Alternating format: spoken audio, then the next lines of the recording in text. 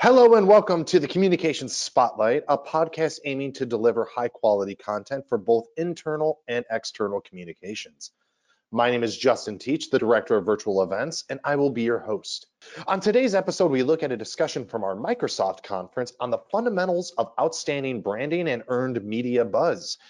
This all-star lineup features Katie Goldberg, the SVP for West Coast Food and Beverage Lead of Edelman Seattle, Katie Kernut, former SVP of Communications and Public Affairs of Zillow, Kate Hudson, the Aviation Communications Manager at SeaTac Airport, Scott Thompson, Director of Communications for Seattle City Light, and this podcast is moderated by Jake Jacobson, former Director of PR at Children's Mercy Kansas City. Thank you, everybody. Everybody having a good conference so far? You guys enjoying it? All right, so we have talked, we were just hanging out in the green room. They actually give us a very VIP experience, and we've been having a really fun conversation. So we're just gonna treat this as an extension of that. And so we've got some questions teed up that we're gonna talk about, but really the driving force of this conversation is going to be the questions that you enter in through the app. You know, they used to do the thing where they put the microphone in the middle of the room and you had to stand awkwardly for half of the session to ask your question and really hope that the smart person asked the first question. And so now instead, you all get to be smart people and you get to ask the questions through that app, and that is what's gonna make me look like a really good Oprah. So I appreciate that. But without further ado, I'd like to introduce the Katie Scott panel. And so Katie Goldberg, do you wanna kick us off and just give us a quick the LinkedIn bio of yourself, and then we'll just run down the line. Hi, everyone. I'm Katie Goldberg. I am the West Coast Food and Beverage Lead at Edelman, which, in case you don't know, is a global communications firm. So I oversee our food and beverage clients across our Seattle, Portland, San Francisco, and Los Angeles offices, which range from everything to Starbucks to Charles Smith Wines to PCC Community Markets here in Seattle. I've been on the in-house side. I was the VP of Comms for Martha Stewart and her company. Yes, I saw her every day.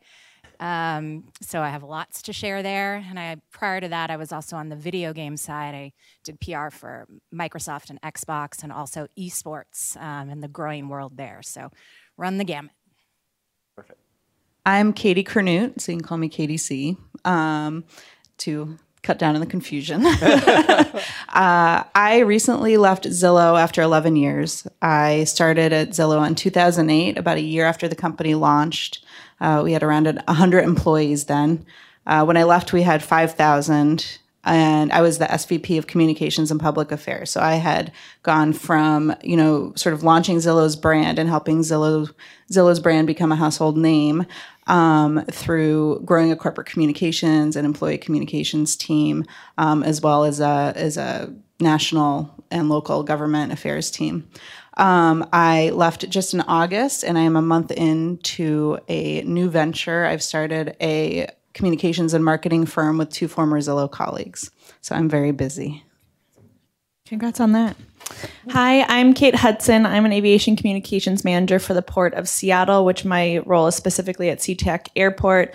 I oversee our passenger experience storytelling, which focuses on the airport dining and retail program, our environmental work, and our capital development projects, which is essentially the new and renovated facilities you see at SeaTac.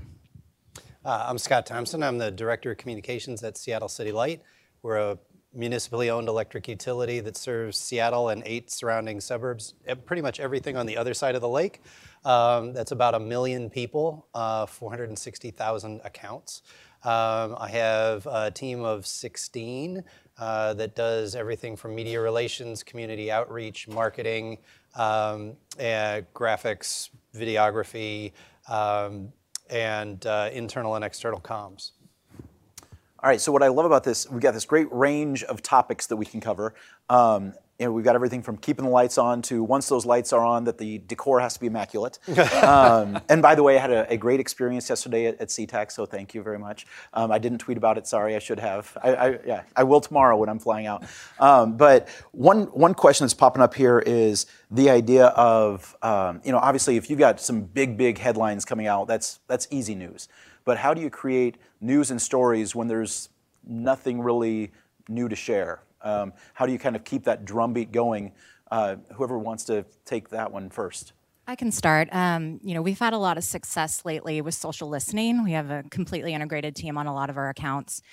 So if it's a low moment in generating news, we'll tend to capitalize on some of the trends that we're seeing on a weekly basis. A good example, one of our clients is Alaska Seafood Marketing Institute. All the seafood, wild seafood coming out of the state of Alaska.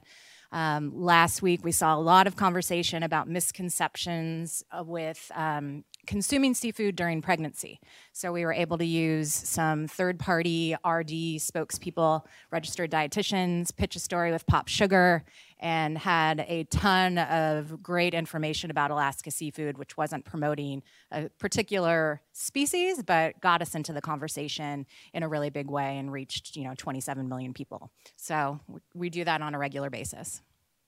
Cool. I would say, yes, thought leadership, absolutely.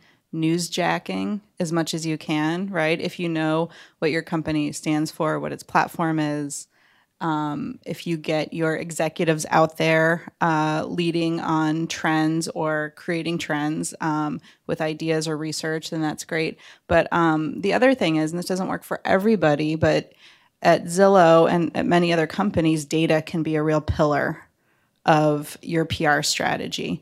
And it's essential to keep those relationships going so that when you do have something you want to pitch, a product, product news or company news, you have those relationships with reporters. And if you're able to find a way to give them newsworthy stories on a regular basis, your relationships will be that much stronger for when you're pitching the stuff that your company really wants out there. I like all of those.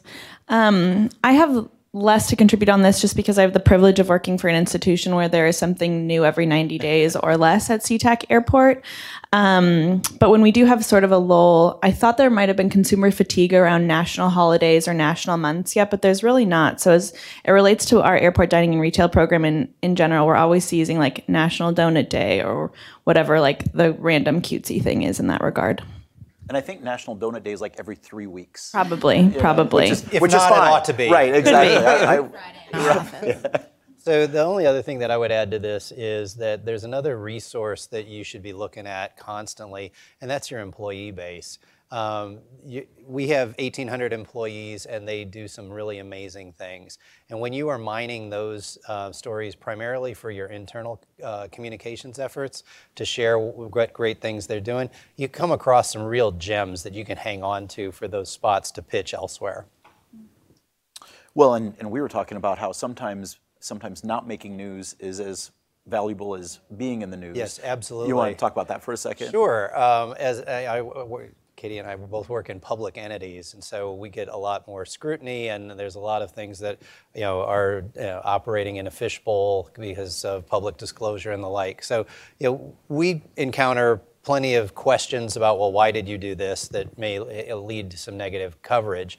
There are spots where you'd like to make sure you're involved in the conversations about the decisions that lead to some of those spots so that you can herd some of those off ahead of time with your counsel internally, and at least positioning it so that there's some mitigation to whatever the bad thing is ahead of time, which kind of dampens the enthusiasm and may lead to less coverage. And you had a great catchphrase earlier. I'm going to let you put that one out there. Yeah, we at Zillow, part of my team in corporate communications, ran reputation management.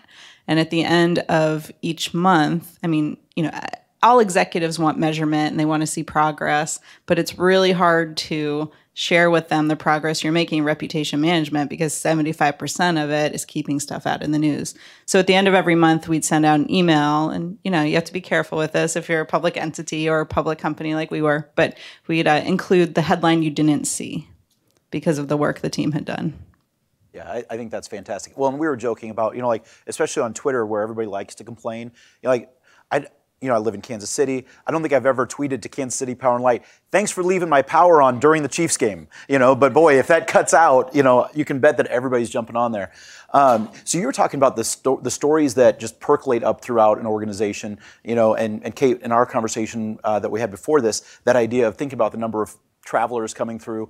There are literally stories all around you. What are some best ways that you guys have for engaging either colleagues or your consumers in that storytelling aspect, because none of us should ever be, dry of content. But yeah, Kate, do you want to start with that one? Yeah, I would echo what Katie said about social listening. That's a really huge one for us.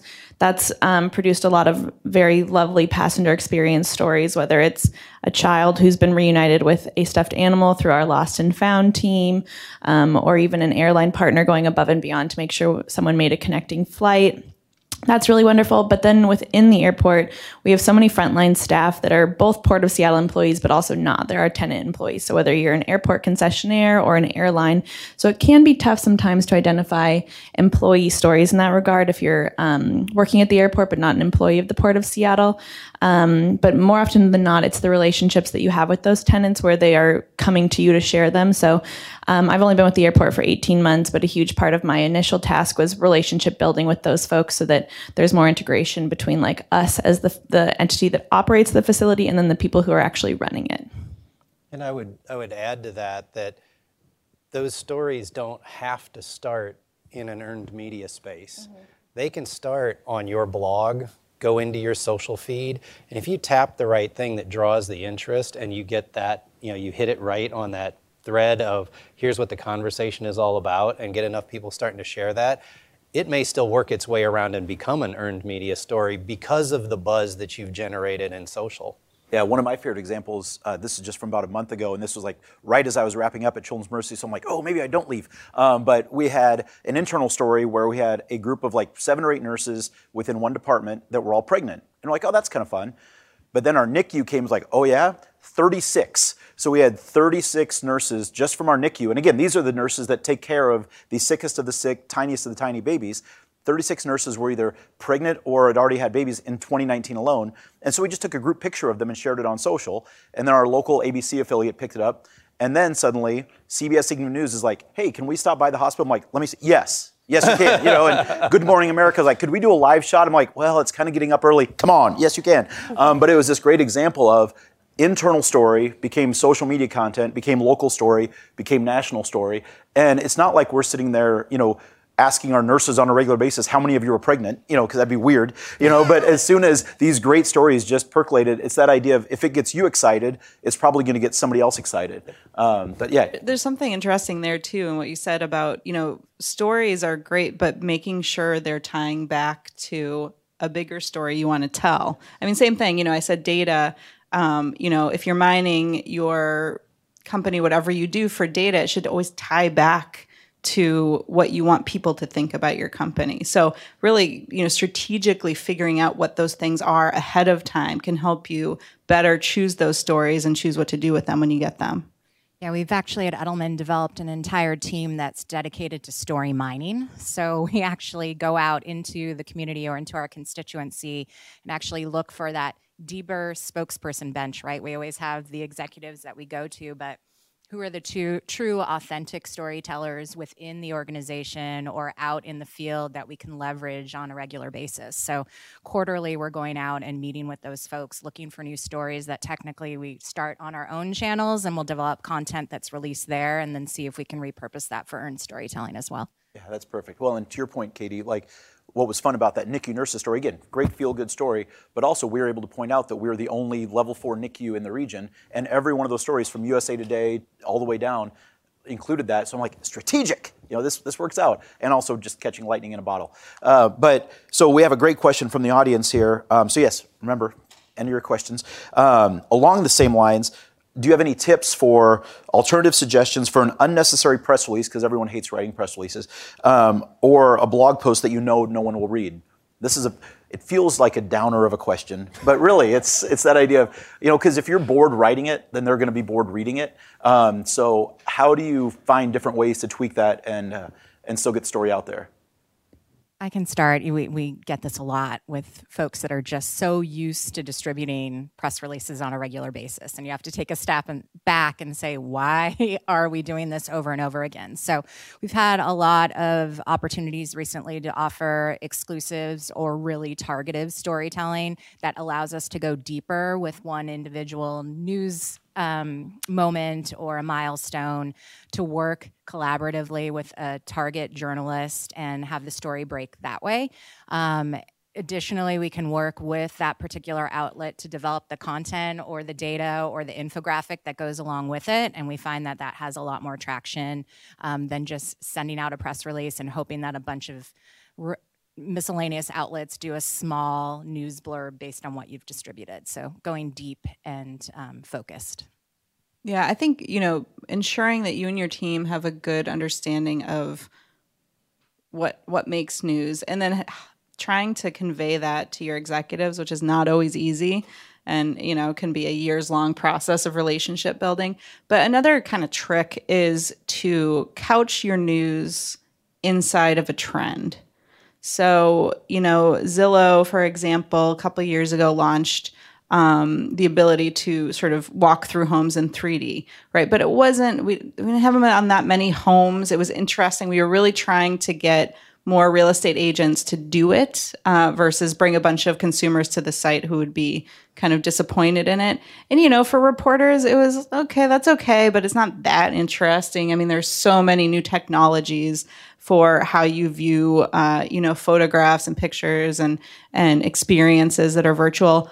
So we couched it in a trend. We had a survey that talked about how people were choosing homes, right? And how many people were buying homes sight unseen, which was happening a lot, especially with buyers from abroad. So we were able to get some really interesting trend data about that was part of the story. So then we sent it out to reporters. The 3D thing got mentioned a lot, right? But it wasn't the headline, but it was never going to be the headline.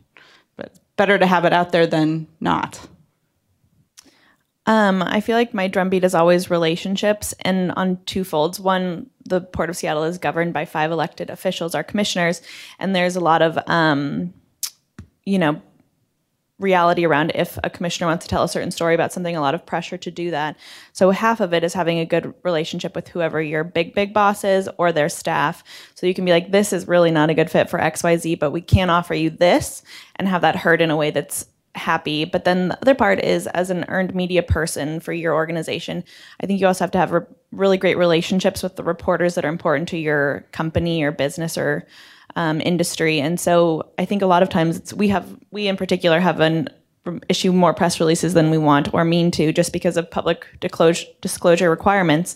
But a lot of times it's one-to-one pitching, either email or by phone, which I still love to pick up the phone. I think a lot of people aren't. And I also am happy to tweet at a reporter. That's worked well for me quite a few times, and just going them directly with what I have to offer.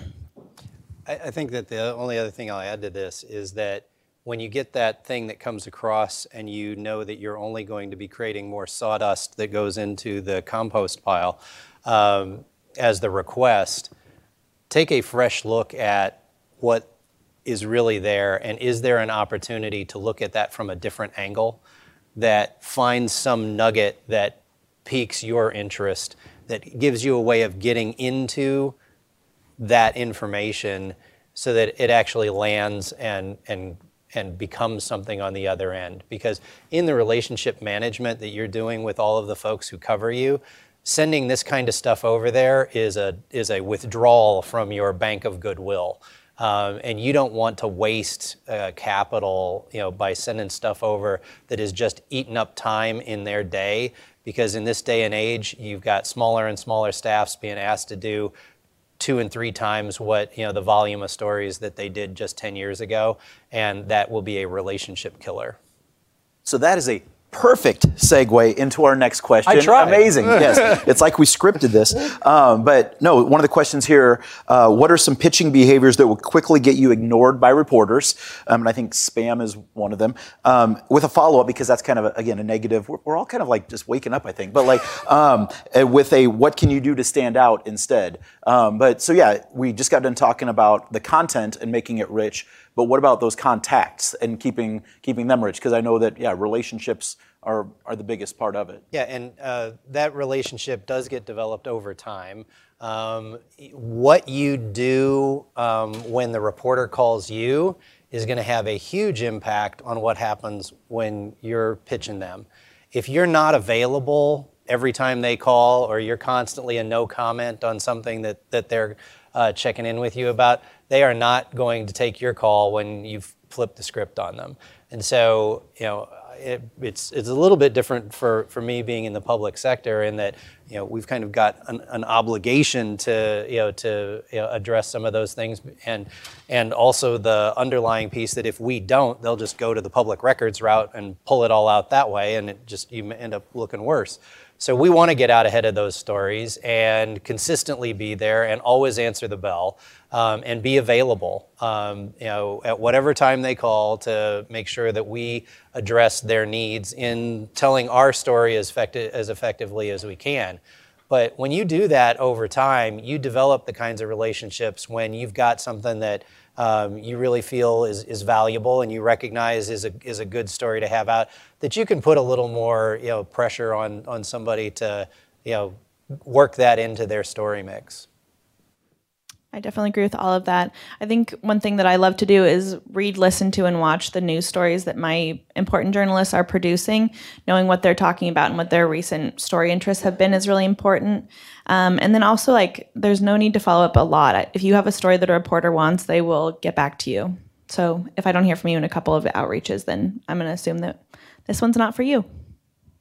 Yeah, I think another thing is to make sure you have a lot of empathy for the reporters. And, part of that is understanding what their days are like. And they're all different, right? I mean, some of them have to write 4 or 5 stories in a day.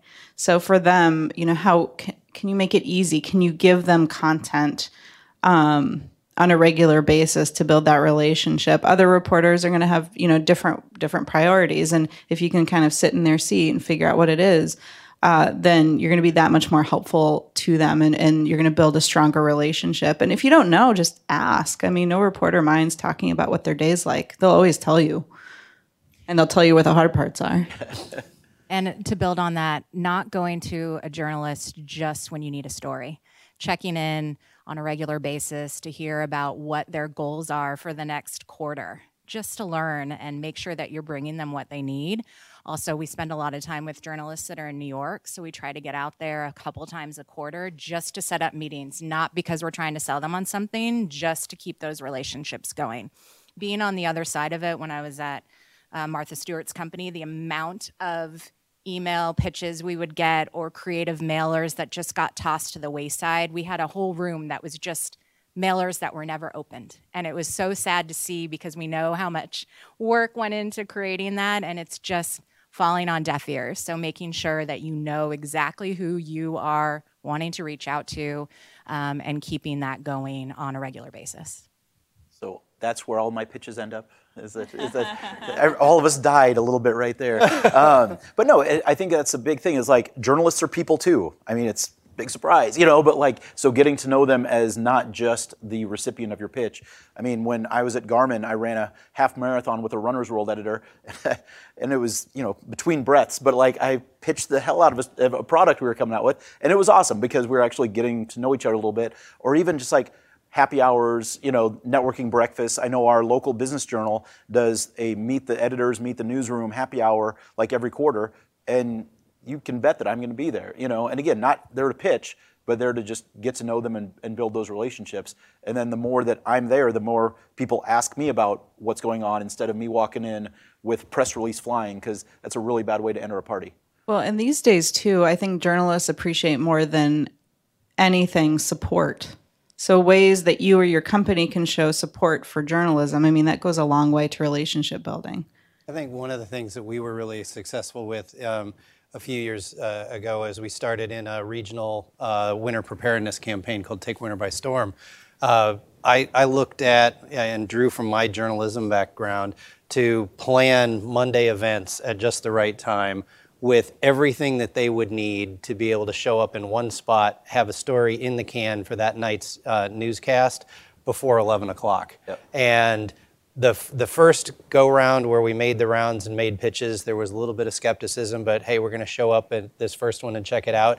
And when we had everybody that they needed to interview, a compelling visual in place that allowed them to get to that, and a set of tips for them to takeaways on, they ate it up. And by the second year we were coming around, it was like walking, what are you doing for this year? It was like, I knew I had six segments of airtime that I could pretty much do whatever I wanted with because I had developed that history and that track record with them of taking care of what their needs were at just the right time. Yeah, well, and like I had the benefit of working at our local newspaper, the Kansas City Star, so I knew that the 10 a.m. budget meeting was where all the decisions were made.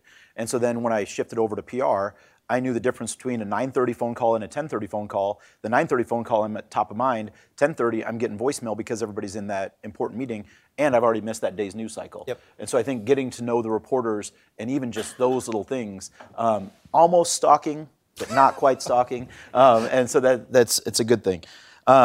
So when we talk about what's newsworthy as we're having these conversations with reporters, and as you're trying to get this content from your colleagues, somebody asks here, for getting employee stories, how do you educate employees on what's newsworthy and remind them that the PR team exists? I feel like a lot of people in here need a hug.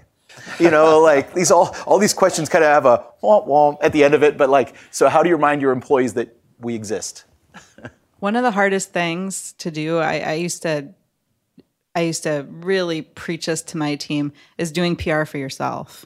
You have to put those practices to bear internally as well. Do you have a regular newsletter going out? I mean, I remember when I first started at Zillow, and we would get emails from engineers say, "Oh, did you see this story in the New York Times?" Like, how the hell do you think it got there? Right. I mean, what do you think we do all day? Right. But making sure that you're constantly educating your CEO and other people like that about what you're doing, but making it easily available for them to see every day, sending out the big wins and not just, don't just send out a list of all your coverage, tell a story around it too. I mean, it needs to be compelling content for your employees as well as the way you create content for the outside world. Yeah, and I exactly that, oversharing internally, right? So that they don't have to look for the news or the news that was shared that day. We had a best practice that the second a press release went out or a news story posted, we shared it immediately along with that background. So there was no delay. It all happened simultaneously, and I think that was key. So there was no second guessing on where anything came from. I'll speak to the part about helping folks understand what is or isn't newsworthy. And for us at the Port, we often ladder it up to, does this tell a story about what our values are? So at CTAC, that's customer experience, it's environmental goodness, it's choices, and it's affordability. And if it doesn't sort of connect to one of those, then it probably isn't going to be elevated. And then making yourself available for training for your employees. Yeah. Those folks who may end up in front of a camera at some point on a particular story as a subject matter expert, being able to do some prep sessions with them and walk them through questions to anticipate, or even practice in front of a camera and walk them through some things to be aware of, really pays off. It makes them a better spokesperson, but also gets them to appreciate what you're doing. Yeah, that's a great reminder. I mean, so I spent 6 years working with engineers at Garmin, 6 years working with doctors at Children's Mercy, and I still remember one of the first, again, it was a happy hour. I go to a lot of happy hours, it's fine. But I went to a happy hour and it was literally brain surgeon, liver surgeon, and heart surgeon. And when I told them that I was the PR guy, they were like, "Oh, we could never do what you do." And I'm like, "Really? Really?" But it was just amazing to me how uncomfortable they were in front of a camera, but yet with just a little bit of coaching and reminding them that they're the smartest person in the room on that topic. They're not going to be asked about something that they don't know about, because that's not why the journalist is there. Then suddenly building that confidence. Yeah, media training was always, it's always been one of my favorite things. And I think just to build on that is not the oversight of not doing a media opportunity, but every opportunity is a way to tell your story, just because social media is so prevalent. Whether you're working in a booth at a trade show, that's another opportunity to tell your story. It's not just because you're going to be doing a broadcast interview. You should be prepared all the time from every level. So we make sure to share all of the messaging and train more people than you even think you need to, just so that that comfortability is there. Yeah. All right, we've got less than 15 minutes left, so make sure you're piping these questions in. They're awesome. I'm loving it that some of them are just entertaining me. This is great. So one thing, when we were talking about getting these stories out there, making sure that we're still getting strategic messaging in there, one of the questions is, how can you make sure your stories are authentic, yet still aligned with your brand voice? And so you want to make them real, but they really do need to help propel your brand's reputation. Oh. I was just going to go back to what we were talking about Battle of the earlier. Katies. And, Yeah, that was a good jump ball. spokesperson bench and third-party spokespeople, not always having it be one of your executives, but being able to go deeper and richer with your storytelling to make it super authentic. I think a great example is going back to my seafood on the brain. I'm going to be in Alaska next week, but fishermen stories. We actually go out on the docks and talk to fishermen and set them up with reporters rather than someone that's from a marketing organization or from a seafood company to tell that story from sea to table and what it takes and why they do their job day to day. That goes so much farther than having just your brand spokesperson out there on a regular basis. So again, trying to find those rich storytelling opportunities. And also you can seed them with some of your messaging, but it's going to be innate in what they're doing. They live and breathe it. Yeah, and to go back to it, so much of this decision-making process should be done way before you learn any of the stories. What are the pillars of your external communication strategy? What do you want various audiences to know about your company, your product? And once you have that figured out, you start to see where these stories map. If they map to different places, you might get great stories that don't map. Maybe use them for, internal sort of cheerleading or, making employees feel better. Maybe use it for recruiting purpose, something like that. But, knowing upfront what that is and having broad agreement throughout your organization about what you are trying to convey to the public is the best way to figure out whether a story maps. I also will just say, going down a couple of levels, it's not always the director or head of an organization. So I love that you go to fishermen. That's very clever. But for us, it's a lot of middle management folks, and that's better also because they tend to be less of the expectation of a talking head. But also we have very interesting stories about animals at the airport. So that's something that we sometimes utilize as the Port of Seattle PD Canine program. They've been really helpful storytelling spokespersons when we're talking about public safety or upcoming big travel seasons. So sometimes it's unexpected folk. Completely agree. I mean, when you get that merger of authentic voice, especially from your frontline folks that are in it and doing that every day, on message with the things that your organization is really all about, and that's the secret sauce. All right, so we've been talking about how to get into stories. Here's a great question. And I'll also use this as a shameless plug for my buddy Ryan's presentation at 2 o'clock for AMC Theaters.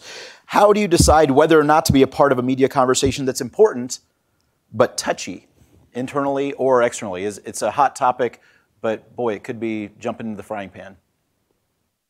Well, I may not be the right person to answer this because we often get invited into that. It's a cone of trust. Whether we like to or not, because we're a public entity. But I think that some of what you're looking at there is, what is the story that comes out of this for your organization, right? And you need to be thinking ahead of that curve strategically. And what are the questions that are going to be asked? And do you have good answers for them? Because before you put anybody into an interview, you want to have gone through more questions than the reporter is going to lob at your boss in particular. And I'm fond of telling them, I'm going to put you through something worse than what your experience is going to be, because it's better to have answers to questions that don't get asked than to not have answers to questions that do get asked. And when you preview those things, you may still get the call that from a public entity, you're going to have to come up with something because now you don't want the no comment spot. But there could be a trending thing that's going on, and whether you want to dip your toe into that water or not, you want to think about what is the headline that's going to come out, the back end of it, and where are you going to be positioned. And if there's an opportunity to add some value through that, great. If not, you may want to sit that one out. So what's the best that could happen and what's the worst that could happen? We rarely sit those out, which was a big change for me coming from the private sector. And I also find that it's usually super helpful because often the story that might be uncomfortable for the airport is a conspiracy theory of something or just something that's straight up not accurate. And so it's usually a chance to change an opinion and provide information about like actually what we are doing, what had happened there was. And so it's a better chance to clear the air for us. This is this is coming from the perspective of 11 years at Zillow, a publicly traded company that started 13 years ago. And when Zillow started, I mean, having to weigh in on these discussions was not anything anybody talked about. And if you're on if you go to a lot of communications conferences the past couple of years, I mean, you hear the word purpose over and over and over again. And it is really difficult, I'll say from experience, to come, inside of an established company to try to turn the ship and get broad agreement within the company that you all need to align on what your company stands for. But, if you're a big consumer facing company, you have to stand for something today, and there's no way around it. So you have to go after this proactively. I mean, at Zillow, there were some easier answers than for other companies. Housing, of course. Housing, we stand for that. We stand for making sure people have a safe and good place to live. So that informs some of the decisions about, what we dove into, what we didn't dive into. Now I advise a lot of startups and much earlier stage companies, usually pre-IPO. And this is a whole work stream we have now, figuring this out from the beginning. And I mean, these startups are in a great position right now. And I mean, I just will not let them get away without thinking about this and coming up with the answers early on, because when you try to do it on the fly, it just creates a lot of back and forth. You are never able to bring into the conversation all the necessary stakeholders when it's happening in the moment. So it really needs to be a planned out, process. And I'd say, if you're in one of these later stage companies that's struggling with this, you bring somebody in to help you. Like, this is a perfect, Edelman or whoever, or Reagan, issue. Like, you need help with this. It's a really hard problem. Yeah, I would just echo that. Preparedness plans. We try to do this, if you can, a year or 6 months out to anticipate issues and know how you're going to respond before those come up. And then also utilizing them as an education opportunity to reset misconceptions about a question or a brand and then pivot to your purpose if you can. All right, we've got about 5 more minutes, so I'm going to ask a question, then we're going to go lightning round just because that's kind of fun. All right, so this one, and again, this is kind of expanding a question that probably wouldn't have been around just a few years ago. Non-traditional influencers like YouTubers continue to grow in prominence. Can you share how you're using relationships with these emerging influencers to drive positive coverage? I'll take that one. They didn't have an influencer program when I came to the airport, but my background is consumer lifestyle PR. So I brought a lot of those relationships with me to the airport, and they are super helpful.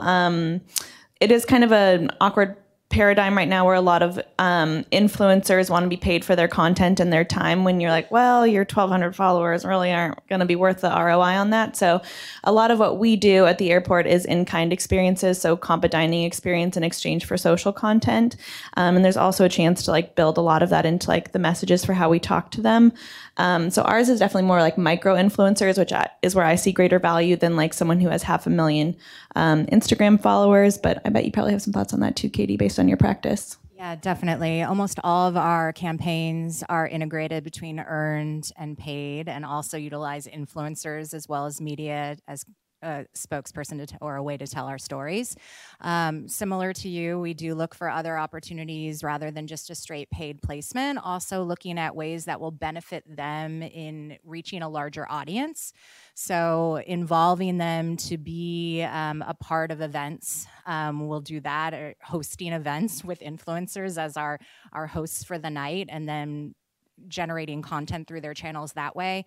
We do a lot of trips that are just for influencers, or events that are just influencers to get a behind the scenes look. We'll let them in, days before or weeks before something's ready to launch to experience something in advance. So giving them something that's going to stand out and make them feel a part of it or like they're getting in some sort of sneak peek is really helpful. All right, lightning round. Does someone, this is just a yes, no, and why or why not. Does someone from your staff does someone from your team always staff media interviews, phone or in person? Why or why not? And go. Absolutely.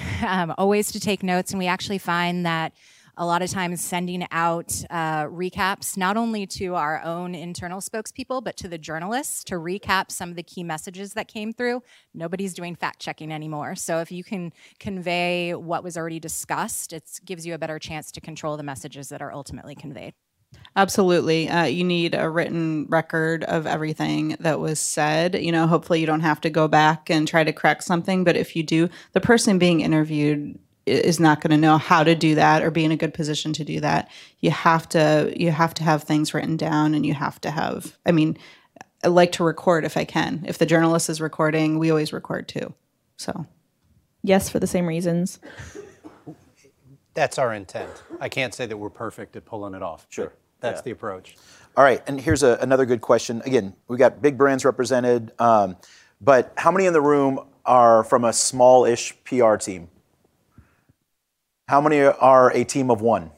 And it's okay, be proud. We're here for you. And so the question is, what are tips for media strategy when you're on a small team or a team of one? And we'll finish off with that one. We've just got a couple minutes left. So let's give our small brethren a big hug.